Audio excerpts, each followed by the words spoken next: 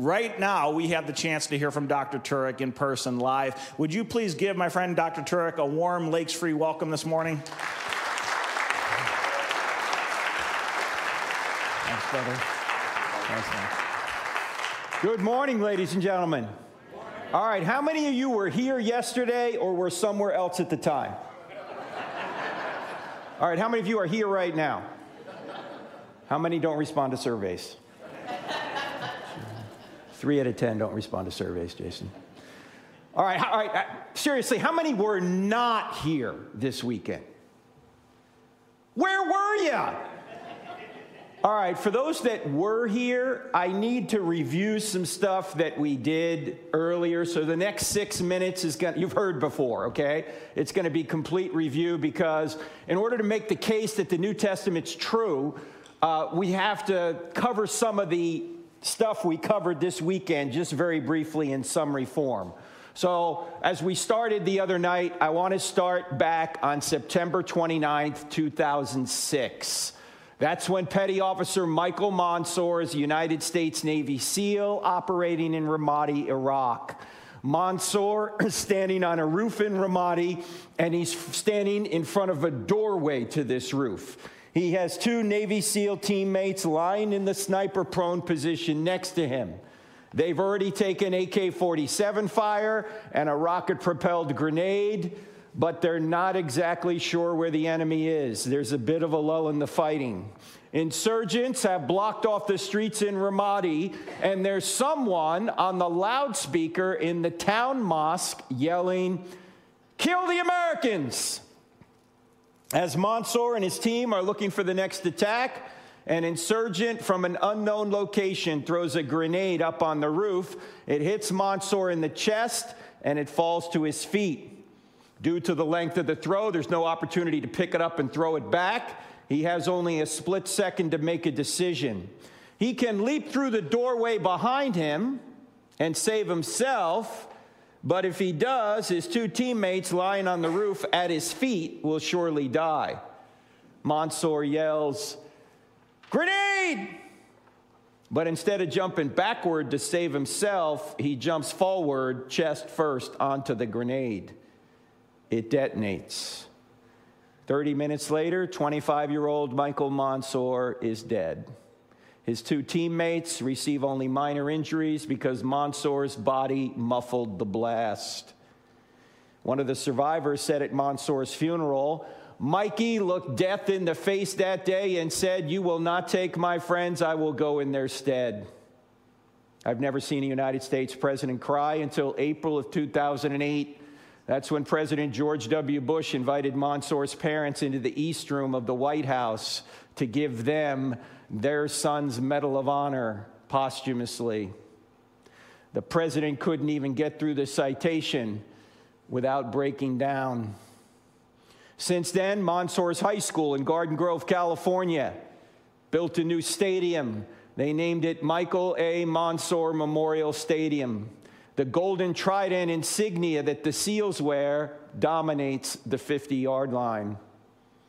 January 2019, North Island, California, just outside of San Diego, the United States Navy commissioned the USS Michael Monsoor, the newest guided missile destroyer in the fleet, Zumwalt class. This is Monsoor's mother, Sally, being escorted onto the ship, named in honor of her fallen son. Now, why did they do this? Because Michael Monsoor literally sacrificed himself to save his friends. There's no greater love than to sacrifice yourself to save your friends, said Jesus of Nazareth before he went to the cross. Michael Monsoor sacrificed himself to save his friends. The question is, would anyone sacrifice himself to save you? And the answer is, someone already has. His name is Jesus of Nazareth. But in today's culture, a lot of people don't think the story's true. They think it's invented. They think it's embellished. It's got miracles in it. We don't believe in miracles anymore. And by the way, this was written down by religious people, and we know religious people tend to embellish things. Maybe they made the whole thing up. I actually think it's easy to show that Christianity is true. You only need to answer 4 questions in the affirmative to show that it's true. In other words, if you investigate these 4 questions, I think you'll realize that the answer to these 4 questions is yes. And if the answer to these 4 questions is yes, then Christianity is true. What are the 4 questions? Here are the 4 questions.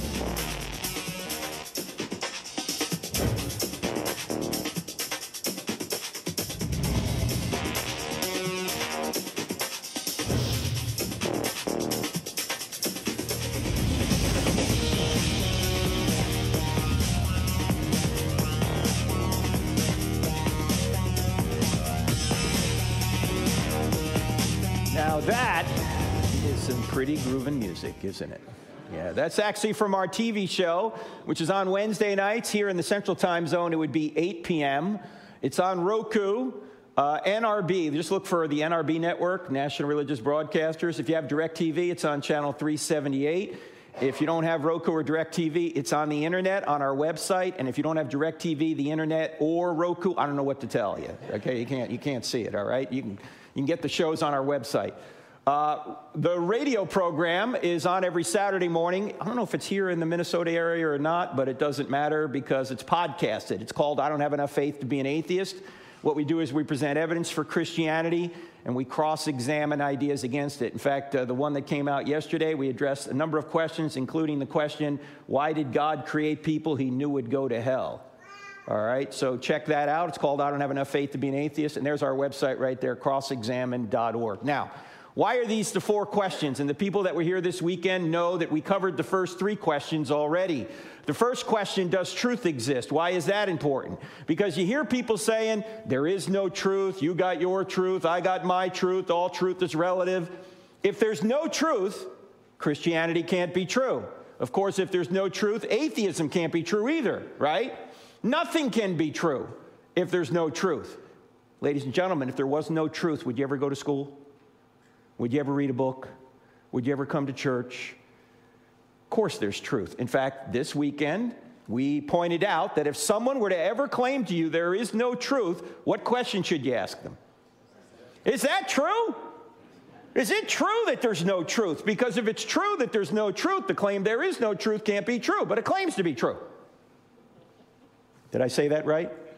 I know that can give you intellectual constipation if you think about it long enough, but that's because it's self-defeating. It's like saying I can't speak a word in English. And this weekend we went through a series of questions that are self-defeating. Questions like, or statements that are like, all truth is relative. You'd say, is that a relative truth, right? Or there are no absolutes. Are you absolutely sure? Or you ought not judge, right? You've heard people say that. Well, isn't that a judgment? Why are you judging me for judging if we ought not judge, right? Okay.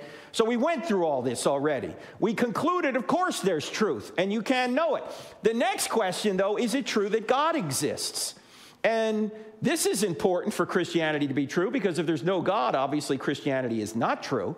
And we gave 3 arguments for the existence of God for those of you that were here this weekend. And the first argument we gave had to do at the beginning of the universe. Even atheists are admitting that the universe has exploded into being out of nothing. And we pointed out that if space, matter, and time had a beginning out of nothing, then that whatever created space, matter, and time can't be made of space, matter, and time. In other words, the cause must transcend space, matter, and time. The cause must be spaceless, timeless, immaterial, powerful to create the universe out of nothing, personal in order to choose to create, and also intelligent to have a mind to choose to create. And we covered all this weekend.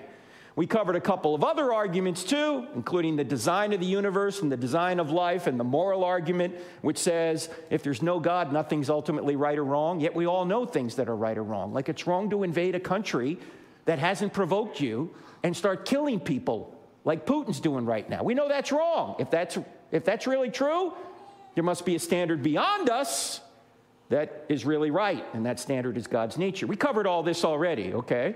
Then we got to the third question, are miracles possible? And that's important because, obviously, if miracles are not possible, Christianity can't be true. And we asked the question, what's the greatest miracle in the Bible? For those of you that were here, don't say a word. For the rest of you who weren't here, what is the greatest miracle in the Bible? Good try, but no. The resurrection's easy compared to the greatest miracle. What's that? Big, yes. The greatest miracle in the Bible is the first verse. In the beginning, God created the heavens and the earth. Because if that verse is true, every other verse is at least possible, right? I mean, if it's true that God can create the universe out of nothing, can he do whatever he wants? It's not logically impossible inside the universe? Can he walk on water if he can create the universe out of nothing? Can he part the Red Sea if he can create the universe out of nothing? Can he raise Jesus from the dead if he can create the universe out of nothing? Yes, well, the most interesting thing is that even atheists are admitting the data for the first verse, that there was a beginning. Now, they don't think it's God, but as we just pointed out, who else could it have been? It's got to be a spaceless, timeless, immaterial, powerful, personal, intelligent cause. So we went through this already, and we're about to get to, is the New Testament true? Now, I got to point out that we're only going to be able to cover this at a very surface level. So if you really want to go deeper, the first thing I want you to do is text the word evidence to this phone number. Text the word evidence to 855-909-0582. If you do, I'm going to send you the entire PowerPoint presentation, all the stuff we covered this weekend, plus today, and even slides I can't show you. I'm going to send it to you in a PDF format so you can look at it at your leisure, all right? Now, if you want to go deeper than that, you can get the books on the book table. As Jason said, there's I Don't Have Enough Faith to Be an Atheist. We also have a 12-part DVD series. It's about 7 hours long. It goes through even what we covered here in much more detail. And there's another book out there called Stealing from God, Why Atheists Need God to Make Their Case. I've noticed that when atheists are arguing there is no God, they actually have to steal aspects of reality that would only exist if God existed in order to say he doesn't exist. In effect, they have to sit in God's lap to slap his face. Now, I want to point out that all the proceeds from the sale of the books and the DVDs will go to feed needy children. Mine. Okay? Just so you know. I got 3 sons, so I need some help. Actually, they're a little bit older now. As I mentioned to you earlier, I was in the Navy for 8 years, which, by the way, stands for Never Again Volunteer Yourself. And my sons, when they were going to college, they said, Dad, we think we want to go in the military. What should we do? I said, well, if you want to fight, go Navy. Because wherever there's a problem, we bring the fight to them. We don't have to ask for permission to use a base or anything. We just pull our aircraft carrier up and we take care of the problem, right? But if you want a nice life, go Air Force. All right? So they went Air Force.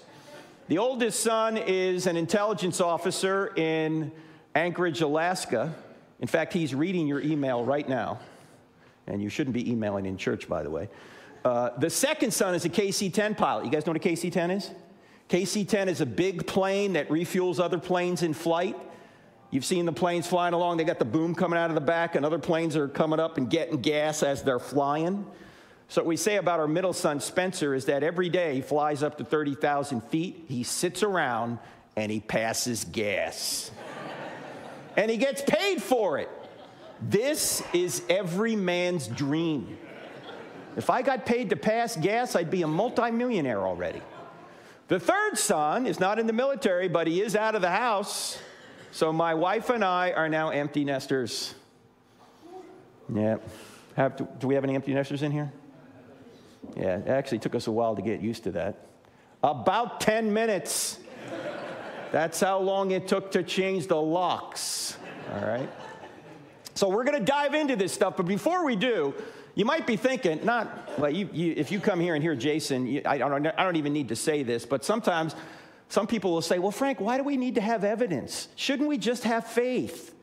And the answer is no, 1,000 times no. Not only does it make sense to have evidence, like why should you believe the Bible as opposed to not the Bible? Or why should you believe the Bible as opposed to, say, the Quran? Because there's evidence. And the Bible even teaches you ought to get evidence. In fact, Peter said this, always be ready to give an answer to everyone who asks you to give the reason for the hope that you have, but do this with gentleness and respect. Now, the gentleness and respect thing is hard for me because I'm originally from New Jersey. All right? But we're supposed to give evidence for what we believe. So what I want to do now, given the fact that we know that truth exists, that God exists, that miracles are possible, now I want to see, is the New Testament really telling us the truth, particularly about the resurrection of Jesus? Because if the resurrection's true, game over, Christianity's true. Of course, if the resurrection isn't true, then game over, it's false. You might as well sleep in on Sunday and do what you want the rest of the week, because if Jesus hasn't risen from the dead, your faith is in vain, as Paul himself said, okay? So what evidence do we have that the resurrection actually occurred, that the New Testament writers are telling us the truth? Now notice, we're not starting by assuming the Bible's the Word of God. That would be circular. We just want to see if the documents are reliable enough. They don't have to be inerrant to know this. Are they reliable enough to let us know that Jesus rose from the dead, okay? And so I think there's very good evidence that Jesus rose from the dead, and the New Testament writers are telling the truth. I'm going to list 8 lines of evidence. We don't have time to look at all of them. We only have time to look at 2 of them, but these are all in the book. I'll just list them. They all begin with the letter E. It's alliterated because I used to be a Baptist, okay? E, early sources. In other words, the documents are very early, and the data within the documents is earlier still. Eyewitness details. There are verifiable eyewitness details throughout the text. In fact, if you read chapter 10 of I Don't Have Enough Faith to Be an Atheist, we list 84 details in the book of Acts alone and 59 details in the Gospel of John alone that have to be eyewitness details. Also, embarrassing stories. I'll explain that in a minute, as well as excruciating deaths, because number 3 and number 4 up there we're going to spend a little bit of time on. Number 5, embedded confirmation. This is the best evidence you've probably never heard of that shows you that the New Testament writers are independently witnessing the same historical events. They couldn't have invented this. And I can't explain it to you in a short period of time, so what I want you to do, if you're interested in this, and you should be, I want you to go Google later 2 words. Here are the 2 words: undesigned coincidences. Undesigned coincidences. There are books written on this. I call it embedded confirmation. But undesigned coincidences, once you read this and you see some of these things, you're going to go, yeah, they couldn't have made this up. All right. Number 6, expected predictions. This deals with Old Testament prophecy. In fact, if I only had one Old Testament prophecy to make my case on, it would be Isaiah chapter 53, written 700 years in advance. In fact, Charlie Campbell out there has some good resources on prophecy as well. Number 7, extra biblical writers. There are 10 ancient non-Christian sources within 150 years of Jesus' life. People like Suetonius, Josephus, Thallus, Phlegon, these household names you've probably heard of, who mention Jesus and the apostles, and when you add up their references to Jesus and the apostles, you get a story congruent with the New Testament. They don't say they believe Jesus rose from the dead, but these writers say the disciples believed he rose from the dead and were willing to die for it. And then finally, the explosive growth of the church out of Jerusalem. It's really hard to explain how a movement that comes out of Jerusalem and out of Judaism could have survived on an empirical claim that Jesus rose from the dead if he hadn't risen from the dead. Why? Who could have squashed Christianity and had a motive to do so? Yeah, the Romans and the Jews. And how could they have squashed Christianity? It would have been very easy. They could have gone to the tomb, taken out Jesus' body, paraded around town, and said, stop all this nonsense, talk about the resurrection. He's dead, here's his body. They couldn't do that. Why? Because he was still using his body, okay? It had resurrected, all right? Now, let's spend a little bit of time on number 3 and number 4. Let's start with its embarrassing stories. Why embarrassing stories? Historians know that if there's something embarrassing to the author or authors in an historical text, or at least one that purports to be historical, it's probably true. Why would it be true that writers write embarrassing details either about themselves or their heroes? Why do you think it would be true? Because you're not going to invent stories that make you or your hero look bad, right? I mean, you wouldn't do that. In fact, let me ask you guys a question. How many people in here have ever lied to make yourself look good? If you don't have your hand up right now, you're lying to make yourself look good, and it's not working. We know you're lying. Now, how many people have ever lied to make yourself look bad? Now, you don't lie to make yourself look bad. You might lie to make yourself look good, but you're not going to lie to embarrass yourself, right? In fact, The New Testament writers, and even the Old Testament writers, have filled their documents with embarrassing stories that they never would have invented. That's why we call this the duh factor. They're not making this up. Let me just give you a few examples. First of all, the New Testament writers depict themselves as dim-witted, right? How many times do they say in the text, we didn't know what he was talking about. We didn't know what he meant. In fact, they don't really understand Jesus' mission until he's already resurrected and then ascended to heaven. And then they go, wow, I could have had a V8, right? But up to that point, they don't quite get it. They depict themselves in a very unflattering light. Also, their leader, Peter, is called Satan by Jesus. Do you think they invented this? Do you think Mark, who wrote this down, at one point said to Peter, hey, Pete, I'm going to make this a real interesting story. I'm going to have the Lord call you Satan. What do you think Peter would have said? Have him call you Satan. Look, I'm the leader here. This is embarrassing. And then Peter says, Lord, I'll never deny you. What does he wind up doing?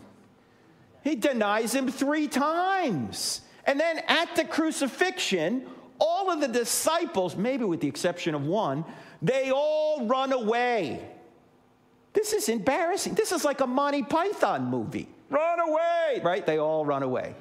And who are the brave ones? The women. The women are the brave ones. Now, who wrote the New Testament documents down? Men. Now, what man is going to invent that he was hiding for fear of the Jews while the women went down and discovered the empty tomb? Would any man in here invent that? I mean, if I was writing it down, I'd make myself look good, wouldn't you? I mean, I'd write something down like, we marched right down there and we overpowered that elite Roman guard. That sounds pretty good. John said, get out. Peter roundhouse kicked him. Philip said, we'll be back. And then on Sunday morning, we marched right down to the tomb, and we saw Jesus, who congratulated us on our great faith. And then we went and comforted the trembling women, right? We'd never say it was Mr. Sissy Pants while the women went down to discover the empty tomb. And oh, by the way, why would you never say the women were the first witnesses in that culture? Forget about the fact that it was embarrassing to men. It was, but independent of that, why would you never say the women were the first witnesses?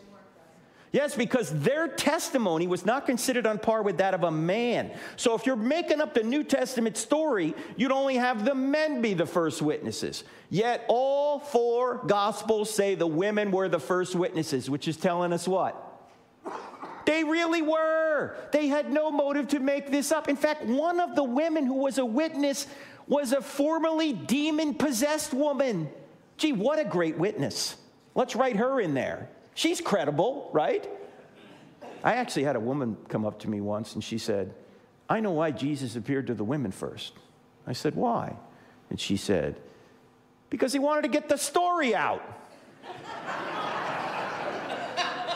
I said, that is an excellent point. I had not thought of that.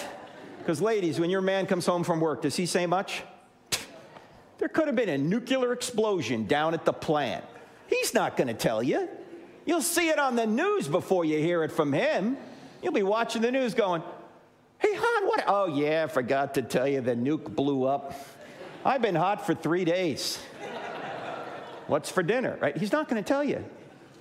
I can't even believe this next verse is in the New Testament, but it is. You know, at the end of the Gospel of Matthew, where Jesus has assembled his disciples and he's giving them the Great Commission, and he says to them, go, therefore, make disciples of all nations. Notice he doesn't say make believers, right? There's a difference. Make disciples. Make disciples of all nations, baptize in the name of the Father, Son, and Holy Spirit, amen, right? He goes through all this. And it says there, right in verse 17, that the people who were there, the disciples who were there, it says, some believed, but some doubted. Some doubted. He's standing, resurrected, right in front of them. It's like they're standing there going, you see that guy over there? Yep. That guy over there is Jesus. Oh, no, it can't be Jesus. He was just killed not long ago. No, I'm telling you, it's him. It can't be. He's dead. That's Jesus. Look, the Romans killed him. They know how to kill people. They put a spear in his side. Blood and water came out. They crucified him. Jesus is dead. It's him. It can't be. It is. How do you know? The women told me. They're not making this up. There's even potentially embarrassing details about Jesus in there. Jesus is called out of his mind by his own family who come to seize him and take him home. This is in Mark chapter 3. His own family thinks he's nuts. Now, you may have heard the scholars say, oh, the New Testament writers embellish Jesus to be God. Really? Then why is Mark chapter 3 in there, where his own family thinks he's crazy? And Mark is almost universally recognized to be the earliest gospel. They're not inventing this. Jesus' own brothers don't believe in him. That's embarrassing. Your own family doesn't believe in you. We learn later, however, that James, the half-brother of Jesus, who wrote that little book in the New Testament called, you guys are sharp this morning, he dies as a martyr in the city of Jerusalem. He's thrown off the Temple Mount. He's the pastor of the church in Jerusalem. He's thrown off the Temple Mount by the Sanhedrin, the Jewish ruling council, in 62 AD, and then they stone him to death.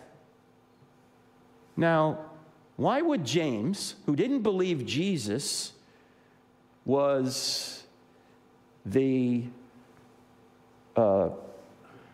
Messiah who had resurrected from the dead, he didn't think his own brother was the Messiah, didn't think his own brother was God. Why would he, 30 years later in the same city, die as a martyr as the pastor of the church of his brother? You know who tells us why James now believes? Paul in 1 Corinthians chapter 15, verses 3 to 8. This is the earliest evidence for the resurrection. This little section of 1 Corinthians is actually a creed that was known orally and passed orally long before Paul wrote it down. That's why he says, I passed on to you what I received of first importance. And it names all the people Jesus appeared to.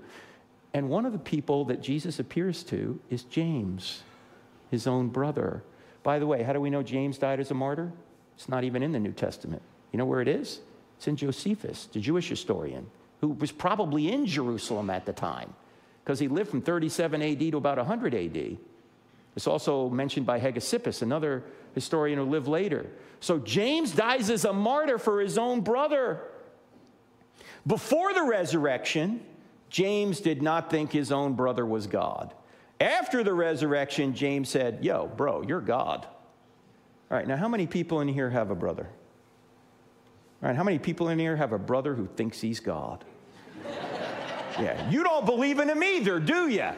Neither did James, but it's embarrassing to say your own brothers don't believe in you. Jesus is called a drunkard. He's called demon-possessed. Do you think they made that up? He has his feet wiped with the hair of a prostitute, which easily could have been seen as a sexual advance. And oh, by the way, notice there are two prostitutes in Jesus' bloodline. The Messiah's bloodline has two prostitutes. Who? Rahab and Tamar. Do you think Matthew and Luke, when they wrote down the genealogy, said, you know what, I really think we ought to spice up the Messiah's bloodline a little bit. Let's put a couple of prostitutes in there. No. They're not making this up. They're simply telling the truth, even though it's embarrassing. In fact, there's a lot of embarrassing people in the bloodline of the Messiah. Judah, from where we get the term Jew from, not a good guy. Jesus is from the tribe of Judah. But read about Judah in Genesis. He's an evil guy. David, a man after God's own heart. Yeah, but he's a liar, adulterer, and a murderer. Gee, I guess there's hope for the rest of us then, huh? Bathsheba is in there. In fact, Matthew, when he's recording the genealogy, has her in the genealogy, but he won't mention her name. What does he say instead? Uriah's wife. Ooh. Who's Uriah? Husband of Bathsheba, whom David had killed so he could have Bathsheba. Matthew's telling the truth, but it's kind of a backhanded way of telling the truth. It's a slam. It's saying David was evil, Uriah's wife. Look, they're not making this up. And then Jesus, the Messiah, is hung on a tree. According to Deuteronomy 21:23, anyone who's hung on a tree is under God's curse. If you're trying to pass off a Messiah to the Jews, you don't hang the guy on a tree. But he was hung on a tree. And what curse was he under? The curse of sin that we put him under. That's why he was hung on a tree. Do you realize that we fell when we misused the tree? And Jesus saves us by being hung on a tree. But if you're making this up, you don't say this, right? This is embarrassing. This is difficult.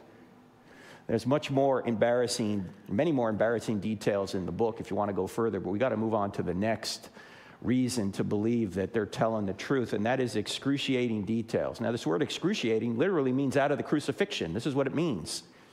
And these men who were in a position to know whether Jesus had really resurrected or not died excruciating deaths when they could have saved themselves by simply saying, look, it never happened.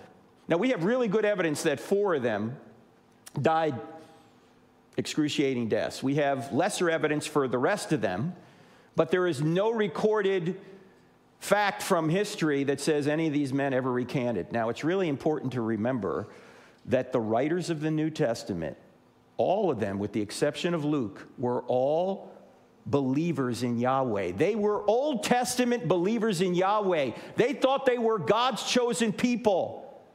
Why would they invent a resurrected Jesus, someone who claimed to be God, which they didn't think anyone could do, because that would be blasphemy, and then say this guy rose from the dead? They didn't think a resurrection would happen in the middle of the time. They thought a resurrection would happen at the end of time, but not in the middle of time. Why would they invent all this? I don't think they would. In fact, you know what we ought to do?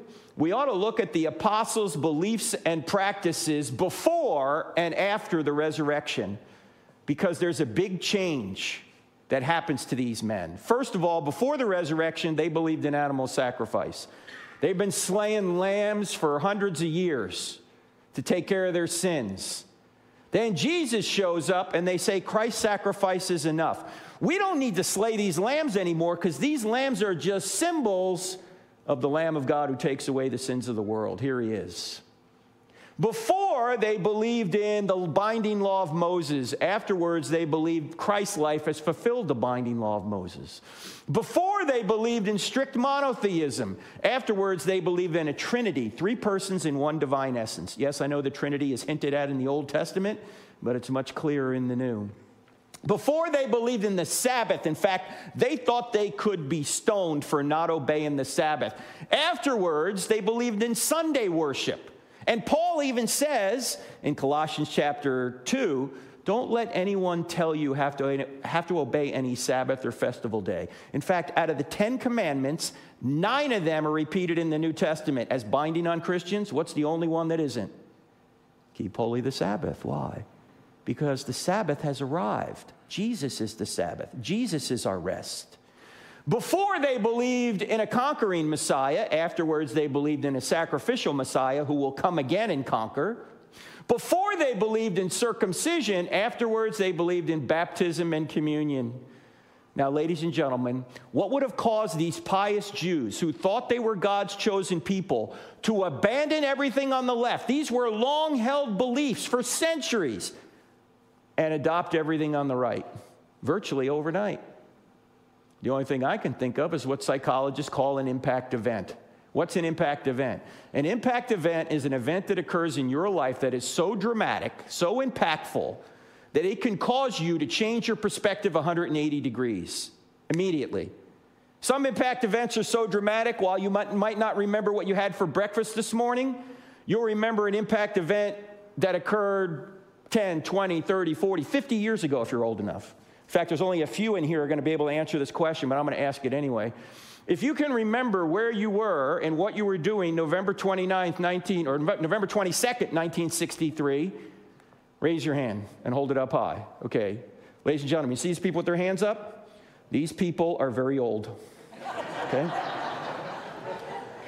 November 22nd, 1963 is my earliest memory. I was 2 years old and 2 days. Yes, I'm 60 years old now. I know I don't look a day over 59. In fact, when I turned 50, my wife was very encouraging. She said, honey, you're going to live to be 100. I said, how do you know? She said, because you look half dead already. Anyway, I'm 2 years old and 2 days. I'm standing in the living room as a toddler in our home in Wanamass, New Jersey. And my mother is sitting on an ottoman in front of a TV, a black and white TV, weeping uncontrollably. Mommy, what's the matter? What's the matter? They killed the president. They killed the president. President Kennedy assassinated that day. I can still see my mother in my mind right now, sitting on that ottoman when she was 26 years old. She's 84 now. But I can see her in my mind at 26. That's my earliest memory. I don't remember anything before that and very little after that. Okay? Where were you when the second plane hit the tower? I was in my home in Weddington, North Carolina. I had the TV on behind me in my office. I knew that the first tower had been hit. I didn't know by what. And I was talking to a pastor on the north side of Charlotte, and we were talking about me coming to his church to talk about preach at his church, and we were trying to figure out what the topic would be. And I said, "Do you have the TV on?" He goes, "Yeah." I said, "Oh, maybe a Cessna hit the World Trade Tower." And the TV's behind me, and we're talking, and suddenly he screams into the phone. He goes, "The second tower just got hit." I turned around and looked at the TV. The second tower's on fire. I said, "Was it a Cessna?" He goes, No, it was a big plane. It was like a United plane. I said, "You saw that?" He goes, "It was just on live TV. It just flew in there and exploded." So I said, "Look, let me call you back." I hung up the phone. For some reason that morning I had CNN on, the Communist News Network. And I'm not making this up, but the commentator on CNN said, "One has to think there's some sort of navigational error here." I said, "Navigational error? This is the clearest day in the history of the Big Apple. You think the pilots don't know where they're going? You think Stevie Wonder's flying these planes? This is terrorism." I called that pastor the next day and I said, "We're going to come to your church and talk about Islam, because that's what this is related to." Now, 9/11 was over 20 years ago, and those of you who are old enough can remember something about that day. But if I asked you where you were and what you were doing 20 days ago, most of you are going to go, "I don't know, let me look at my iPhone. What was I doing that day?" I don't know. Why can you remember something from 20 years ago but not 20 days ago? No impact event 20 days ago. Impact event 20 years ago. You can remember what was going on. Now, ladies and gentlemen, if Jesus really rose from the dead, would that have been an impact event? Would they have remembered everything that happened? Would they have any trouble remembering it? No. That's the only way I can explain why they would have abandoned everything on the left and adopted everything on the right virtually overnight. In fact, what did the New Testament writers have to gain by making up a new religion? What did they get by saying Jesus had resurrected from the dead? Well, they got kicked out of the synagogue. Remember, they were Jews. Then they got beaten, tortured, and killed. Last time I checked, that was not a list of perks. We're going to start a new religion. We are? Yeah. What's it going to get us? First, get kicked out of the synagogue, then beaten, tortured, and killed. Well, sign me up. What a great idea. No, I don't think so. In fact, they had every motive to say the resurrection did not happen, not every motive to say it did. You know, a lot of people will discount the New Testament writers because they were religious. You see, they were biased. They had an agenda. If you think about that for more than 5 seconds, you'll realize how stupid that objective is. What agenda did these people have? What did they have? What did they get for saying this really happened? My friend Jay Warner Wallace, who's been at this church, I don't know, when you had the conference a few years ago, is a cold case homicide detective. He's been on Dateline more than any other detective because he solves murders that are decades old. And he's written a book called ColdCaseChristianity.com and several other great books. Anyway, Jim says that whenever he finds a body he knows has been murdered, he knows there's only one of 3 reasons, or a combination of these 3 reasons, why that guy's dead. It's not 1,000 reasons, there's just one of these 3, or a combination thereof. He says, that guy's dead because there was a sex issue, a money issue, or a power issue. Sex, money, or power. Those are the 3 motivators that cause any of us to sin. Sex, money, and power are good things, but they're so good we'll often take shortcuts to get them. Now, here's the question. You got to find one of those 3 motivators to say that the New Testament writers invented this. Ladies and gentlemen, did the New Testament writers get real popular with the ladies for saying Jesus had resurrected from the dead? No. Did they get power? No, they got the opposite of power. They got persecuted. Paul had power as a persecutor of the church, but he was persecuted once he became a Christian. Did they get money for saying Jesus had resurrected from the dead? No. They weren't 21st century prosperity gospel preachers. They didn't get money. They didn't get sex. They didn't get power. They didn't get money. There's no motive to invent this. Why would they go die for a known lie? You say, wait a minute, Frank, are you going to say that martyrdom proves Christianity? If so, don't you have to say martyrdom proves Islam? No. Why? Well, there's a big difference between the Muslim martyrs of today and the New Testament martyrs of New Testament times. So let me just give you one difference for our purposes. The Muslim martyrs of today haven't witnessed anything to say that Islam is true. They just have faith. The New Testament martyrs, on the other hand, saw Jesus. They touched Jesus. They ate with Jesus. They verified he had resurrected from the dead with their own senses. You see, many people will die for a lie they think is the truth. Nobody will die for a lie they know is a lie. And the New Testament writers were in a position to know whether it was a lie or not, and they went to their deaths anyway. All right, last thing on this, and this is going to sound heretical for a minute, but it's not. Stick with me. Especially if you believe the Bible's inerrant like I do, this is going to sound like heresy, but it's not. Listen up. Christianity is not true because a series of documents we put under one binding we call the Bible says it's true. In fact, Christianity would be true if the Bible never existed. You say, how could that be? Because Christianity did not originate with a book. Christianity originated with an event, the resurrection. Do you realize there were thousands of Christians before a line of the New Testament was ever written? Frank, how could you be a Christian without the book of Romans? Was Paul a Christian before he wrote the book of Romans? Of course he was. That's why he wrote the book of Romans, because he witnessed the resurrected Jesus and he wanted to write about it. Was John a Christian before he wrote the Gospel of John? Of course he was. Why did he write it down? So we would know about it. Christianity is true regardless of what they wrote about it. The only reason we know it's true is because they wrote about it, but they were Christians before they wrote about it. In fact, we could look at it this way. The New Testament writers did not create the resurrection. The resurrection created the New Testament writers. Do you see the difference here? These people didn't make this up. The resurrection compelled them to write about it. All right, now, as I say, there's more in the books if you want to go further.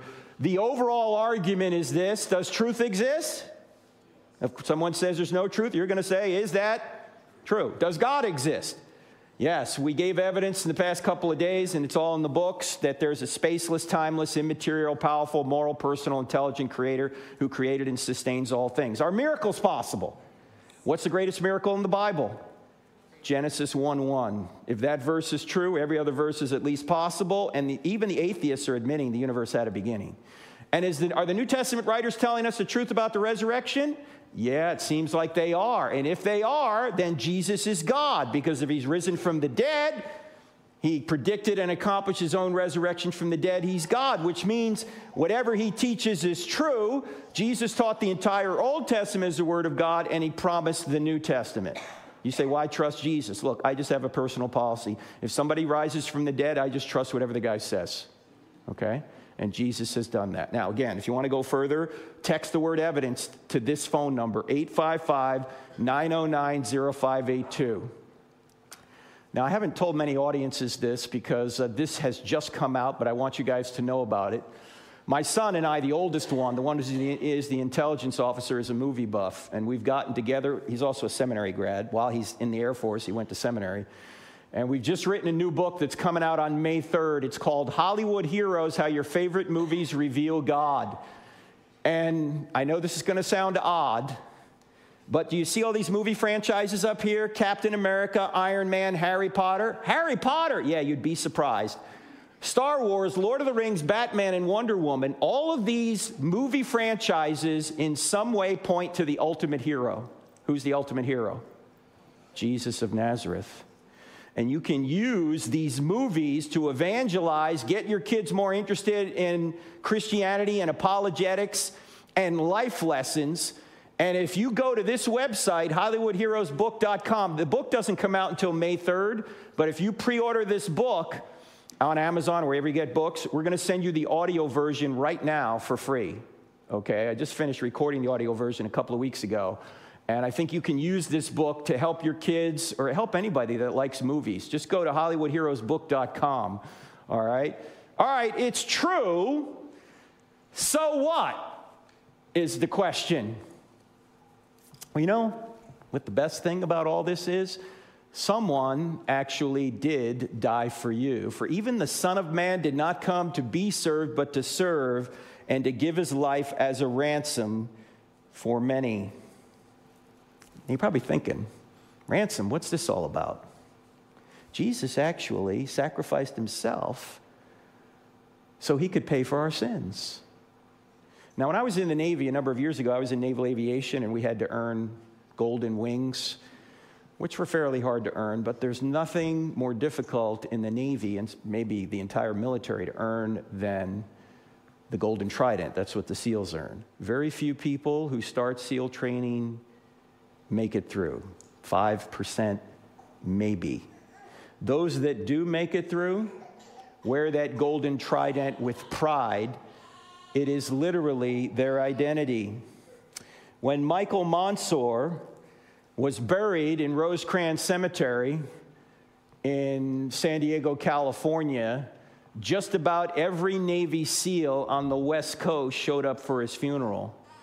And when they showed up for his funeral, they walked past his casket and took off their tridents, and they pressed those tridents into his casket.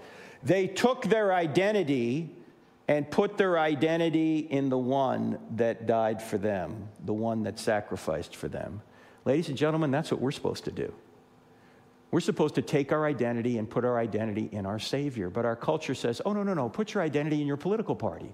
Or put your identity in your race. There's only one race, the human race. Or put your identity in your sexual orientation, or your boyfriend, or your girlfriend, or your vocation, or your bank account. Ladies and gentlemen, none of those things are ultimate.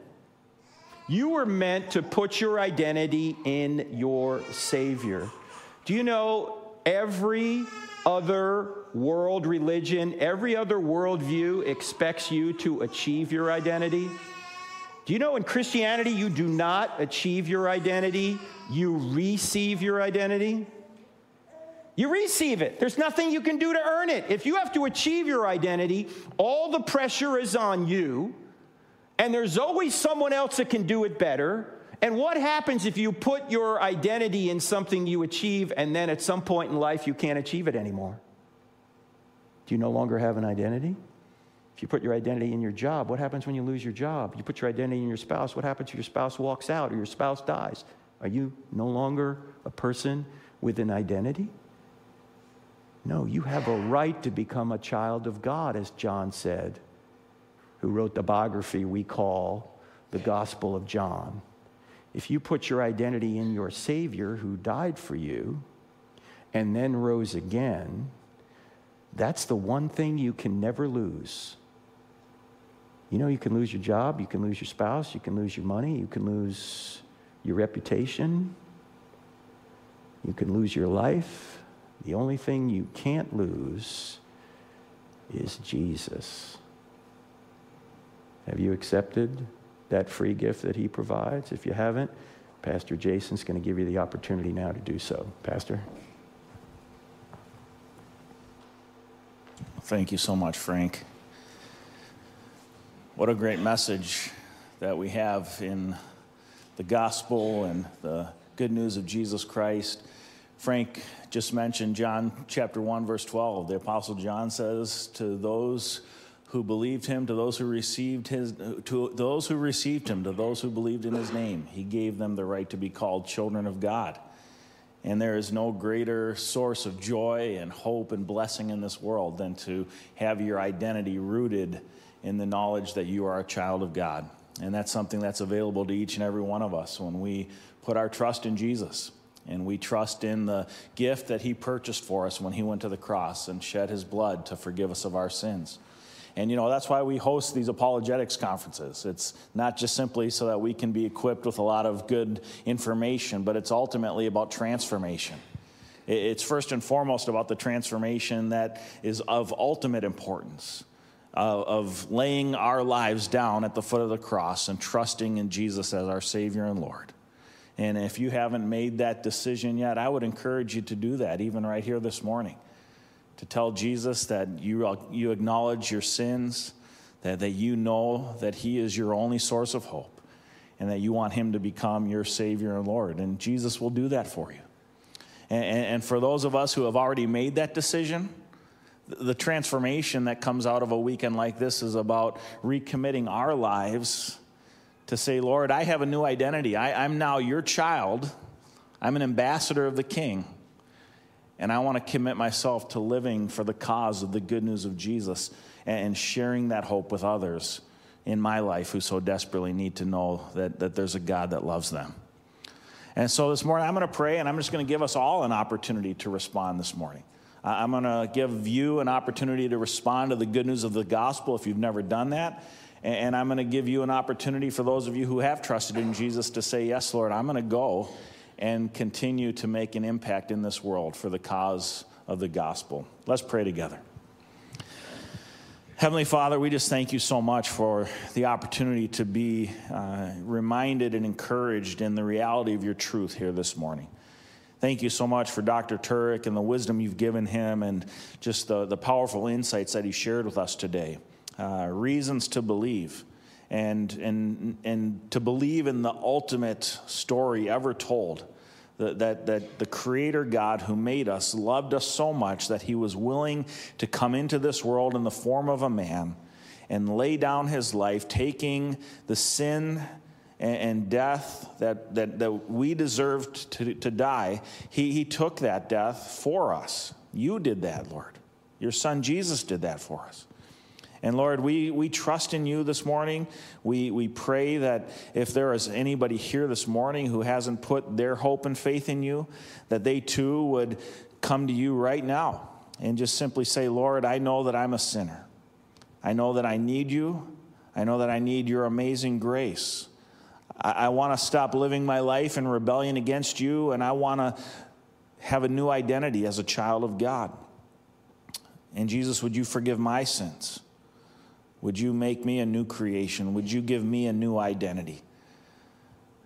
And friends, I promise if you call upon the Lord and pray that prayer, even in the quiet of your heart, God knows your desires. He will forgive you. He will make you a new creation. You too can be a child of God. And Lord, for those of us here this morning who know that hope and know that good news, that joy of walking in the abundant life that you offer, I pray, God, that we would recommit ourselves here this morning again to living for you, to championing the good news of the gospel, to serving faithfully as your ambassadors in this world. And I just pray, God, that each and every one of us would recommit ourselves to that cause, to keep the main thing, sharing the hope of Jesus with a world who so desperately needs him. So, Lord, we just thank you for the opportunity to be together this morning. And we pray, God, that you would help us to remain faithful in communicating the good news of the gospel of Jesus Christ. We pray all this in your name. Amen. Friends, I just want to encourage you this morning, if you prayed that prayer, whether a first-time decision of faith to trust in Jesus, or you're here thinking, I want to be an ambassador of Christ and make an impact in this world. We're going to have some of our elders and Stephen ministers here at the front of the platform. We would love to talk to you. If that was a first-time decision for you or something that you were recommitting your life to this morning, please come and let us know that. And we want to pray with you and celebrate that this morning. But in the meantime, thank you for coming today, and I hope you were blessed by Dr. Turek. Just to remind you, Charlie Campbell will be downstairs at 10:40, doing a terrific session on 10 upcoming events in Bible prophecy. Don't miss that. I'm telling you, it's awesome. And so that's going to start in about a half hour. And thank you so much. May God bless you, and have a terrific week. Amen. Hi everybody, Pastor Jason here, and I want to thank you for joining us for our online worship service this morning. I pray it's been a blessing to you. I want to encourage you now to visit our church website, www.lakesfree.org. There you can find more information about our church, you can find updates on the latest happenings here at Lakes Free, and you can find an abundance of resources for further teaching, equipping, and encouragement. So please check that out. We also have a prayer link there on our homepage where you can submit prayer requests, and we would love to pray for you. And if you'd like to continue your worship by giving to the work of the Lord here at Lakes Free Church, we have a very clear and simple giving link there on our homepage, and we would appreciate your support. I want to thank you again for being with us this morning. I pray that you have a blessed